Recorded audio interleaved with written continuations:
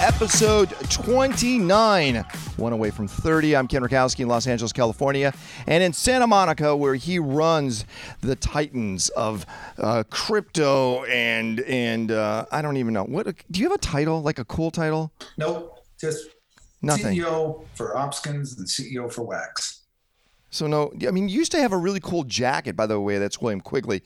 You used to wear this really loud, flashy jacket when you would speak at conferences. You don't even do that anymore. I'm getting old. What can I say? No, But I do wear that jacket. What? It's got chains embroidered into it, so it's kind of cool. It's like blockchain. So, but you're still wearing it, right? I am still wearing it, just like you're still sporting that hairstyle from 1990. You know, the perm? It's not a hairstyle. It's a hair fashion.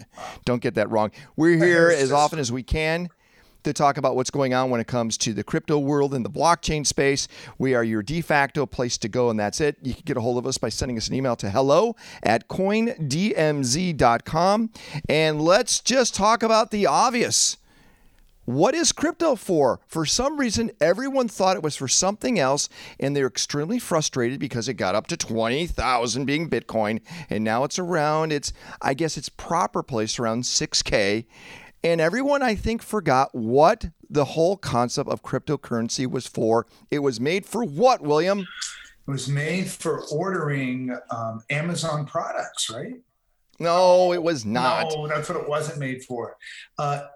Well, it's a bit presumptuous for us to say what Satoshi had in mind when he invented the Bitcoin blockchain. But I think what you're hinting at is for people who don't have a bank account, don't want a bank account, maybe their country is behind the times in terms of banks, or maybe they're just afraid. They're in Venezuela, and they're afraid that their bank deposits will be seized.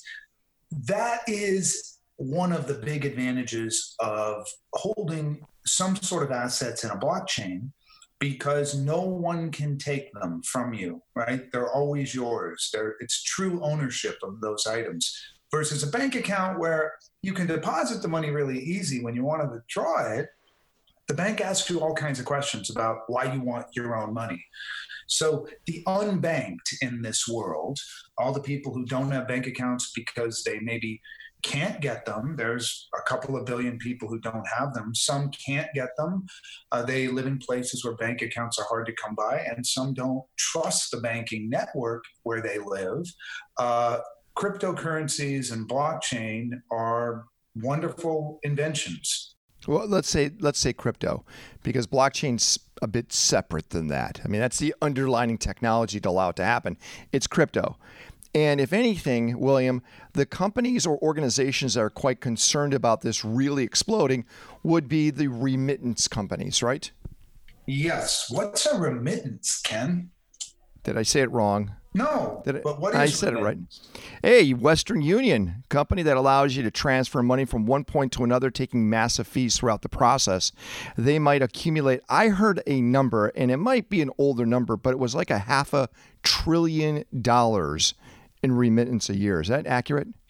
That is a figure that's probably 4 years old, so I assume it's bigger. And the way I would define remittance, it's people who send money to their friends or family in another country. They come to one country as an immigrant, they work there, and then they want to send money back to the home country.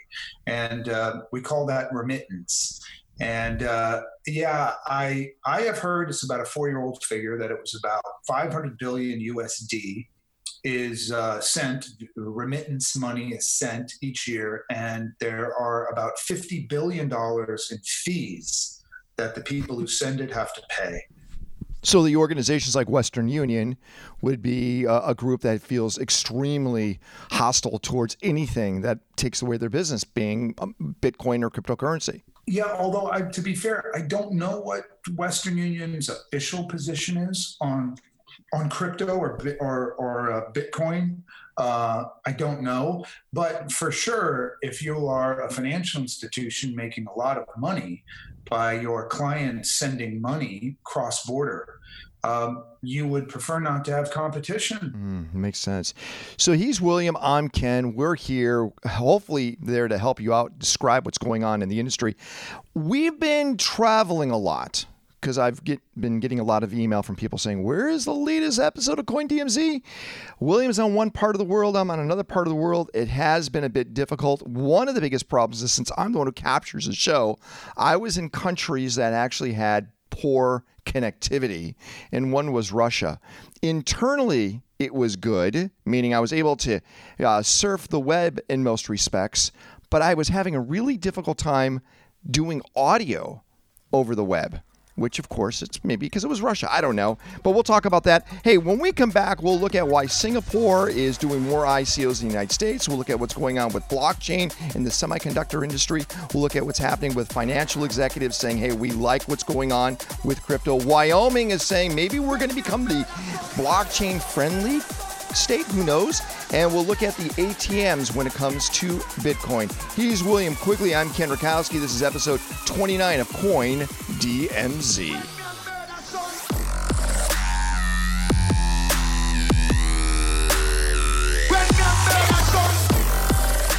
Coin DMZ episode 29. We're here to help you understand what's going on with the blockchain crypto space.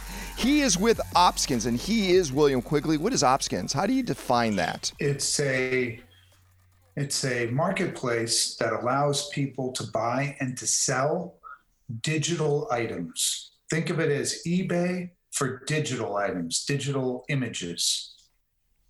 But that's not what it was initially known for, right? It was initially known for skins in the gaming community. Well, that's what I'm referring to, but I figured the audience wouldn't know what skins were.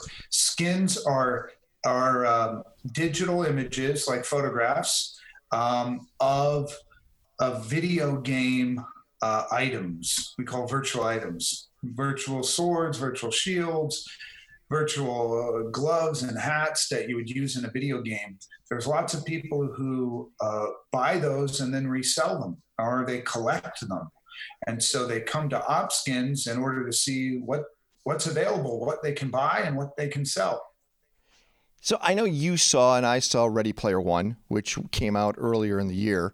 And inside there, they had all these assets, and they had currency inside there. They had different lives. Of course, it was a depiction of this future. Do you think Ready Player One is something that could really legitimately happen? I think, just like we all joke about Star Trek, but now many of the inventions that were used in Star Trek are around. I think Ready Player One is a not unreasonable possibility of what video gaming will be like in 30 years. Wow. Okay. And from watching Ready Player One, do you think what Steven Spielberg captured from the book, he identified any interesting trends that you actually see happening now? Yeah, I think a lot of people live in the stacks in Ohio, and no, really, honestly, was there any? You're funny, William. I think you're funny, at least. Good. Thank you. There's lots of things in there. There's marketplaces in Ready Player One. You'll notice that in the virtual world that they call the Oasis, which is the game environment that these people interact in, there are stores that people go into and they buy virtual items that they can use in their virtual world. And by the way, that it's not in virtual reality, but the idea of buying virtual items that you can then use in a game, that already exists. And there's not a virtual world that's as massive and as cool as the one in Ready Player One. But there are many, many virtual reality worlds that people play in. They're not as cool as Ready Player One, but they're there, So it's Ready Player One is not a distant vision of the future. It takes a lot of what is usable today or doable today, and it just enhances it with sometime in the near future sort of idea. So Ready Player One will be a reality at some point. I just don't know, when the new semiconductors and graphics engines are going to be developed, but it's not 100 years away. It's maybe 25 to 30 years away. Oh, okay, got it. But you're saying it is predicated on technology to allow us to go in that direction. Totally, yeah. Mm-hmm. Okay, there you go. And if you look at digital assets, those have been around for the longest time. If you go back to World of Warcraft and games like that, there were stores inside those games that sold assets for people to buy. So we've been doing this, for 15 years, 20 years? Yeah, I would say longer than that, actually, 25 years.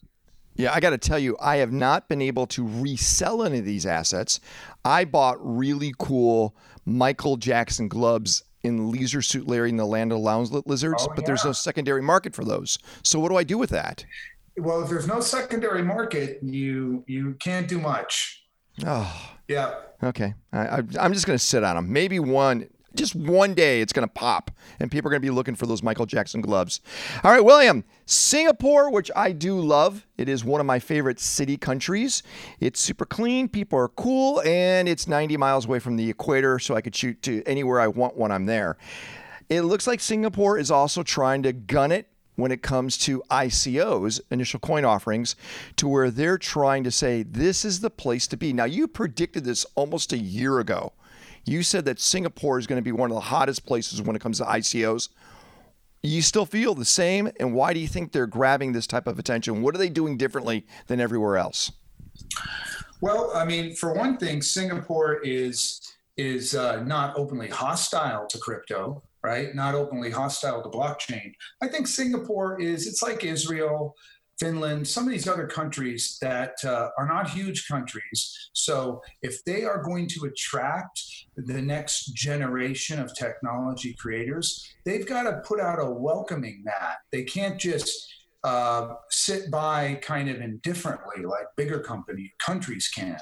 So Singapore has made it pretty clear that they think blockchain technology is important, and they're trying to draft legislation that will make the path very clear to how you register an ICO and how you sell the ICO. If you look at, let's say, the United States, Singapore, UK, Russia, and Switzerland, and you go back, let's say, about a year, you can really see where the United States topped it. I mean, topped off around February of this year with the amount of ICOs being launched. And then all of a sudden, you could see there is a constant downside to almost every country except Singapore. And it looks like Switzerland is bouncing back up too. Small countries where I guess there's more tighter regulation, but more control to really watch the oversight of what's going on. Yeah, I agree. Yeah, it's interesting. Again, Singapore and Switzerland. Watch what happens with those two. They're both on the rise. Hey, let's talk about the adoption of blockchain in different industries. So when we talk about blockchain, I think we've touched upon it. Some people kind of slammed you for oversimplifying it, but I think it is as simple as this. It's Ashton Tate data, DB1, DB2, DB whatever, any database system that is decentralized, and you can't erase it. It's simple as this. Everyone's going to come down on me also saying, oh, you oversimplified it. Blockchain is so much more. It's just a progression of a better database system. That's right. Did I oversimplify it too? No, I mean, we're trying to remove the hype factor, right? So yes, we can talk about it in these glowing terms, but it is a database. It's a database with special properties. It's uneditable, and the records of that database are easy to see. They're public. You can't manipulate them. Those are very powerful properties, but it's a database nonetheless. I think a lot of people talk about, quote, blockchain technology as though it's some futuristic thing, but it's not hard to grasp. It's a special type of database. That's it. That's it, everyone. And they're going, it's refutable. It's decentralized. Okay. Those are some of the special properties for sure. Exactly. That's all those things are, but it's still a database property or a system. And by the way, industries are realizing to make sure they have one of a kind or to serialize something so it has complete trackability, blockchain or the next iteration of a database system works really well. So first, we're going to talk about the semiconductor industry. You got to understand, when you look at a computer or anything that has tons of technology in it, it has different chips in there that need to be serialized with a specific address to know that, one, it's authentic, it's real, or to track it. Blockchain works great in that space, right? For sure. Yeah. Many different industries are going to adopt it. The financial industry, the supply chain management, for sure. The travel industry, digital escrowing, and semiconductors. Already semiconductors sort of got dragged into blockchain because people started to use specialized semiconductors, what we call ASICs, which are specialized to just do one thing, and that one thing is to mine, let's say, Bitcoin. So the semiconductor industry is aware of blockchain. I think it's pretty excited about it. And I think a lot of the executives in the semiconductor industry see it as a growth vector for their industry. Okay. I've talked to a few people in that represent artists, and I'm not talking about musical artists, but actually artists that do paintings and portraits, and they want to use blockchain in that space to say, hey, this is authentic, this is real, this is not a copy, because they want to use it as a way to identify that specific artist. Because there's a ton of copies out there. By utilizing blockchain, then, of course, you'll have less fakes that are floating around out there. Yeah. Makes sense, right? Yes, that's for sure. It is any time you have a one-of-a-kind item in a digital form, and you want to make sure that there are no copies of that item. You want to make sure that that item, if it's traded to another person, the other person absolutely knows it's genuine, right? It hasn't been counterfeited. Blockchain is a perfect application in that area. So theoretically, William, could we all be blockchained as humans? Well, I suppose you could take your genome and all the data in that genome, and you could put it in a blockchain. Because remember, a blockchain is just a database. Sure, so you could store your genome in a database. You know, one of the best applications of blockchain, I think, is identity management. I actually think it's maybe other than the creation of money, it maybe is the perfect blockchain application.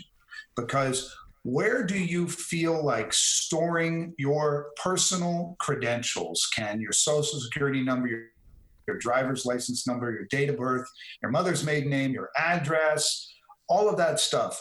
You don't feel comfortable, most people don't, giving that information to corporations because they don't safeguard it. And then it gets stolen and bad guys hijack your identity, right?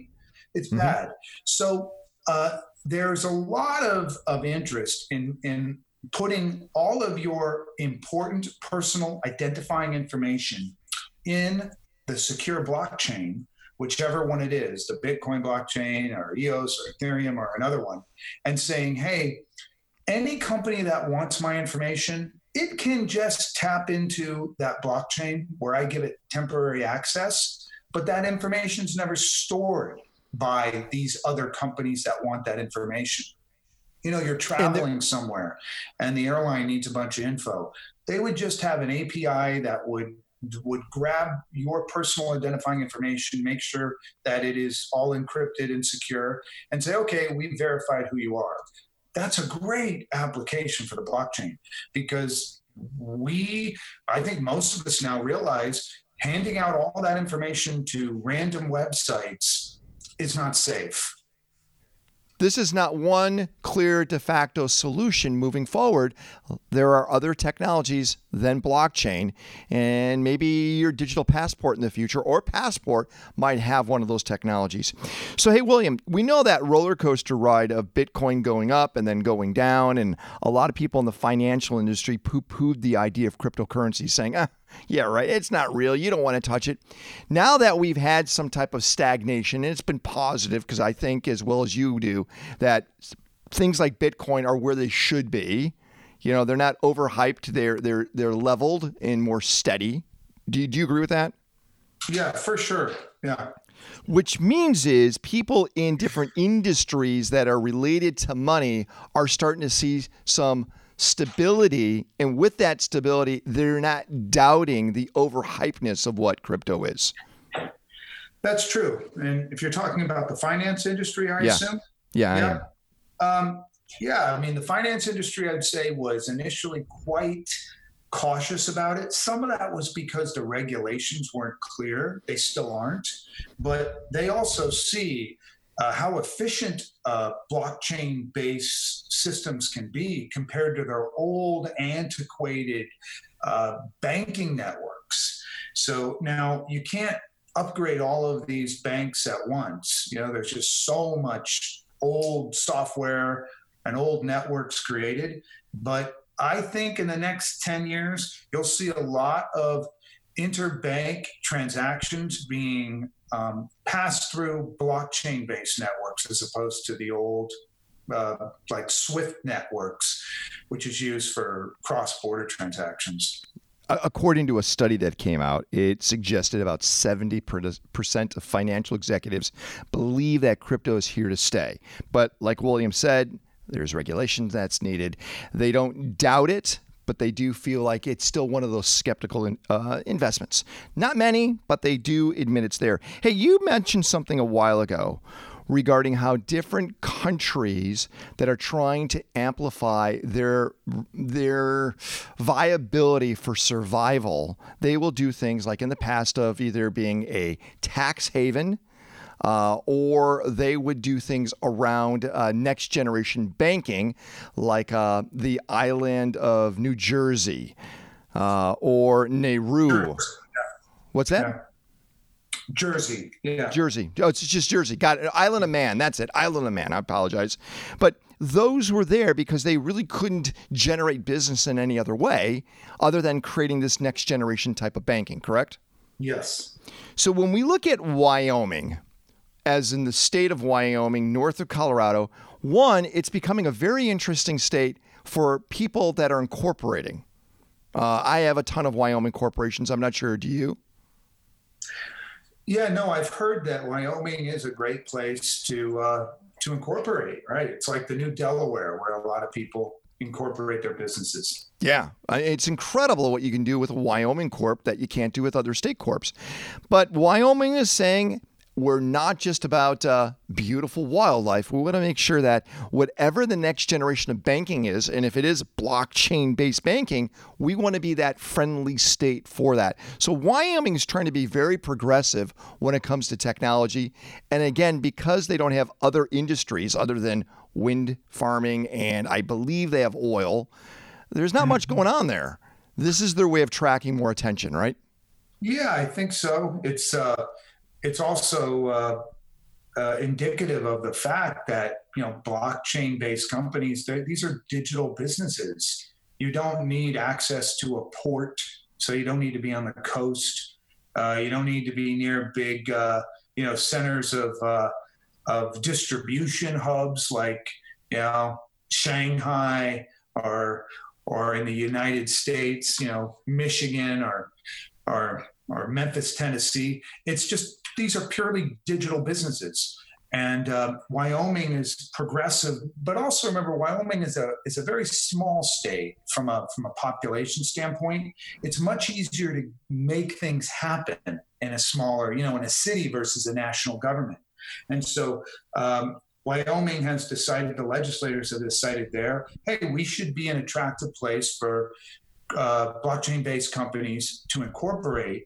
And I can tell you, many people in the United States think of Wyoming as the best place to set up their crypto company. So wow. It's definitely working. Okay. Last story. I put this in here because I know you dabbled in this spot, didn't you? And what are you referring to? The ATM business? Yeah, the kiosk business.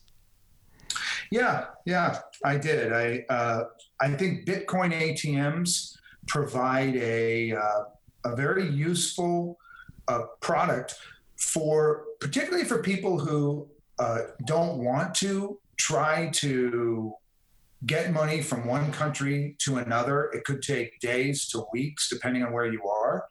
But the ability to acquire cryptocurrency, Bitcoin, and others from an ATM, or to sell it is really powerful. And the Bitcoin ATM business began shortly after Bitcoin was invented. I think the first one was 2012 or 2013. And now there are many thousands of cryptocurrency ATMs. They are, I think they're here to stay, and they're going to be growing. Yeah, the United States, Japan, China, India, all the places you would expect it. They're saying a price is around $4,000 per each one. Does that sound about right? I think it varies greatly. You can get them a little cheaper, and some are, 15,000 USD. Yeah. So when somebody goes to an ATM that does Bitcoin, what should they look at to make sure it's legitimate? What certain things did you learn that are really important in a really good ATM? Well, it would be impossible for me to say everything on this call because it's just not long enough for this podcast. But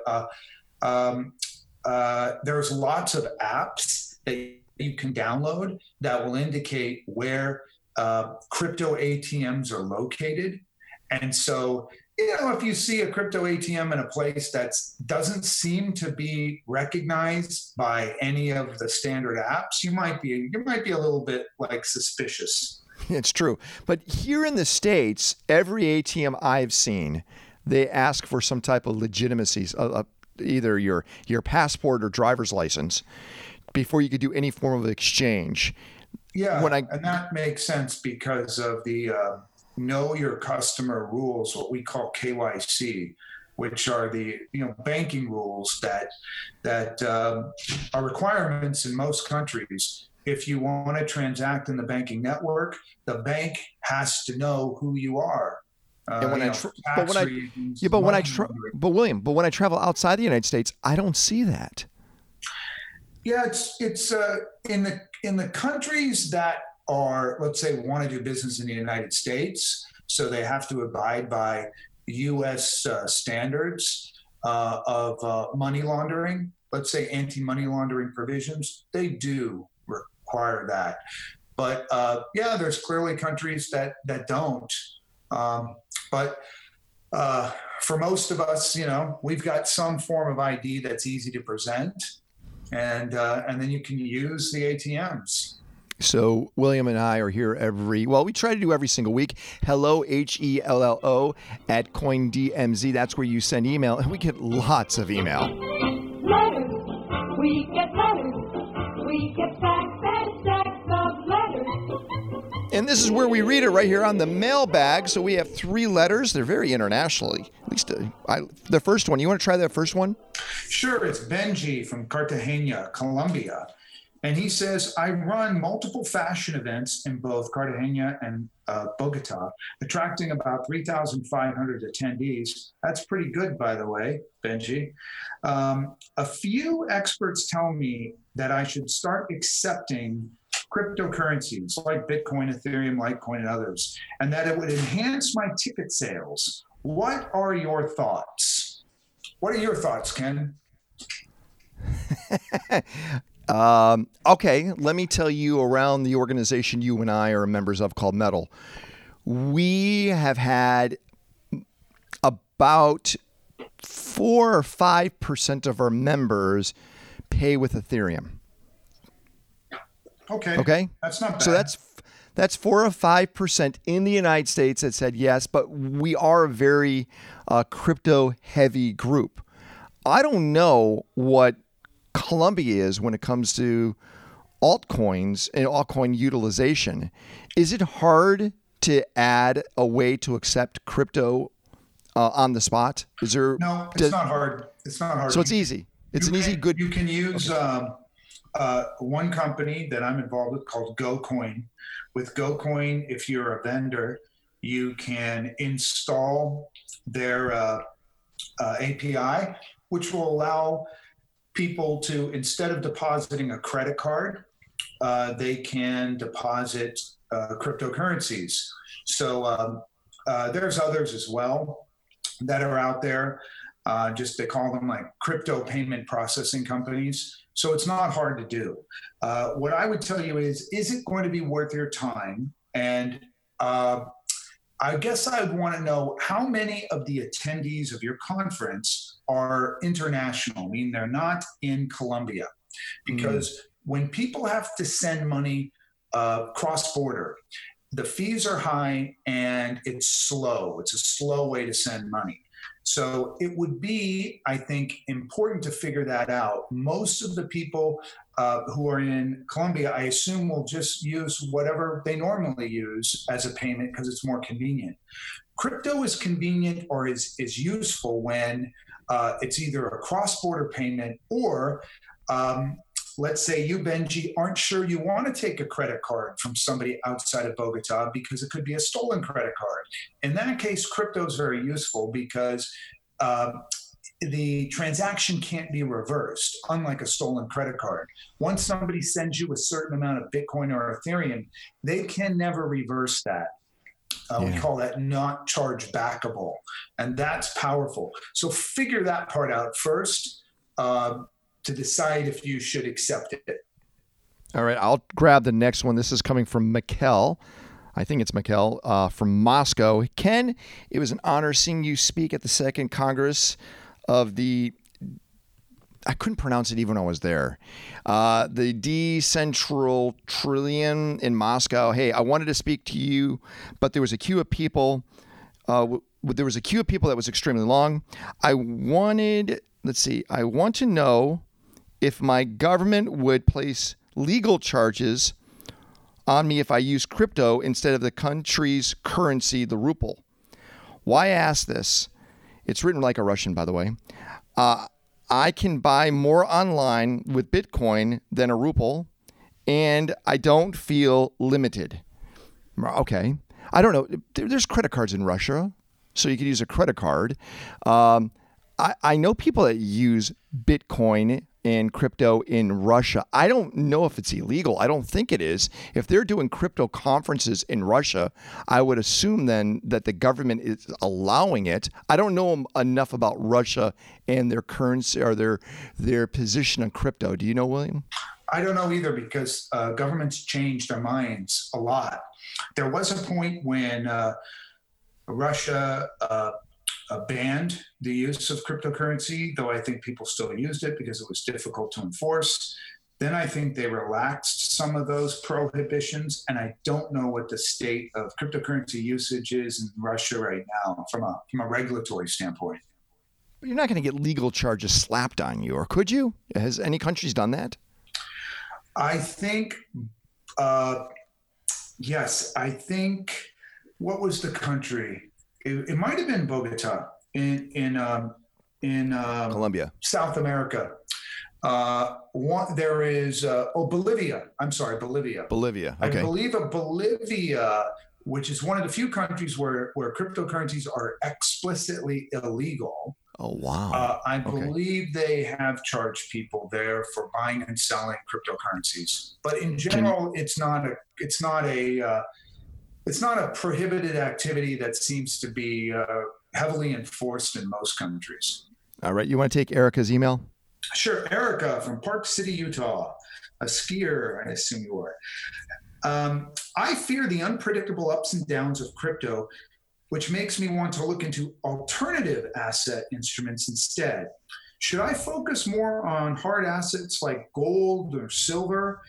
Or should I weather the storm, by that I assume you mean the volatility, and hang on to Bitcoin and other cryptocurrencies? So that's an easy one. You're looking to make investments, Erica. You're worried about the volatility of cryptocurrencies, and you're looking at some other investment ideas like hard commodity assets, gold, silver, and you're like, maybe that's a better way to go. Here's what I would tell you. Cryptocurrency is very different than precious metal investing or any other type of commodity for that matter. And therefore, it is going to behave differently. It may be going up when those hard assets are going down and vice versa. So there's a word we use in the investment world called diversification. And that just means don't put all your eggs in one basket. So what I would say is, not knowing your financial situation, never put more into any asset category that you're not capable of losing 100% and still being okay.